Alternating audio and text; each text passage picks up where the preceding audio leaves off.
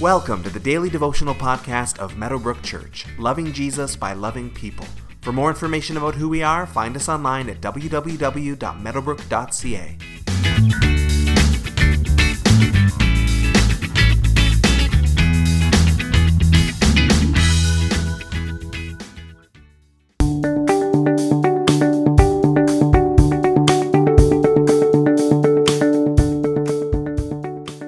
If you are a follower of Jesus, you should want to hear from God. If we love Him and serve Him, we should want to hear His voice. We should want to know what He's saying to us.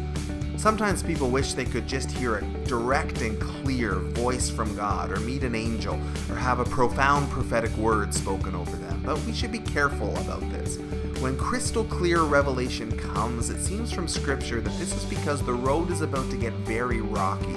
And so God graciously sometimes gives a clear word to help build our faith for the very difficult journey that's ahead.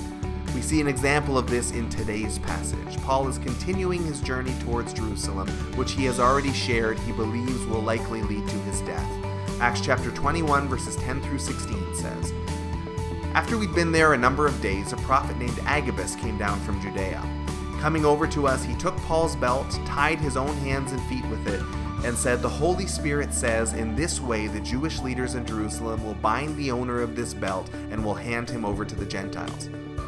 When we heard this, we and the people there pleaded with Paul not to go up to Jerusalem. Then Paul answered, 'Why are you weeping and breaking my heart? I am ready not only to be bound, but also to die in Jerusalem for the name of the Lord Jesus.' When he would not be dissuaded, we gave up and said, 'The Lord's will be done.' After this, we started on our way up to Jerusalem. Some of the disciples from Caesarea accompanied us and brought us to the home of Mnason, where we were to stay. He was a man from Cyprus and one of the early disciples."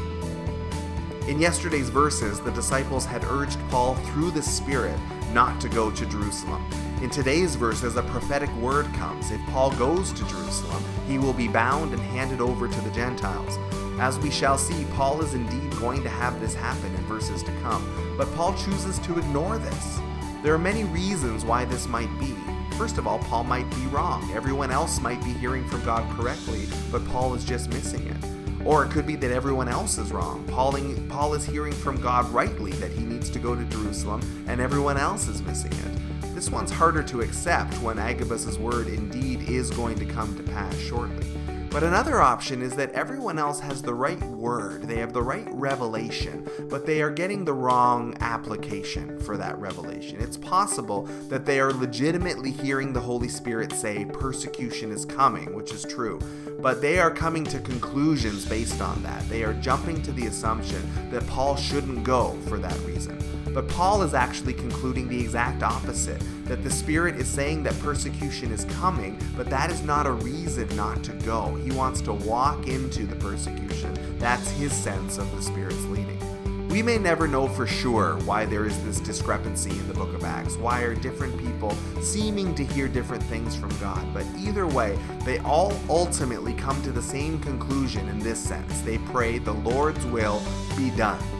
Whenever we are unsure or we are unsettled, whenever we are in disagreement with other believers, this is always a good thing to pray, and it is how Jesus taught us to pray.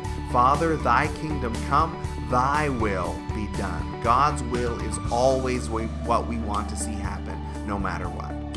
With that, Paul marches off to face his destiny. He knows what is coming. It has been confirmed many times, but he is resolute in his resolve and he will not be turned back.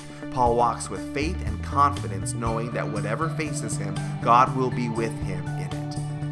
Today, take some time to meditate on the Holy Spirit speaking.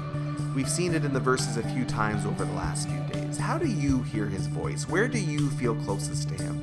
Whatever the answers, make some room for him today. And if you don't know the answers to those questions, ask him. Take some time to pray that he would make his voice known to you.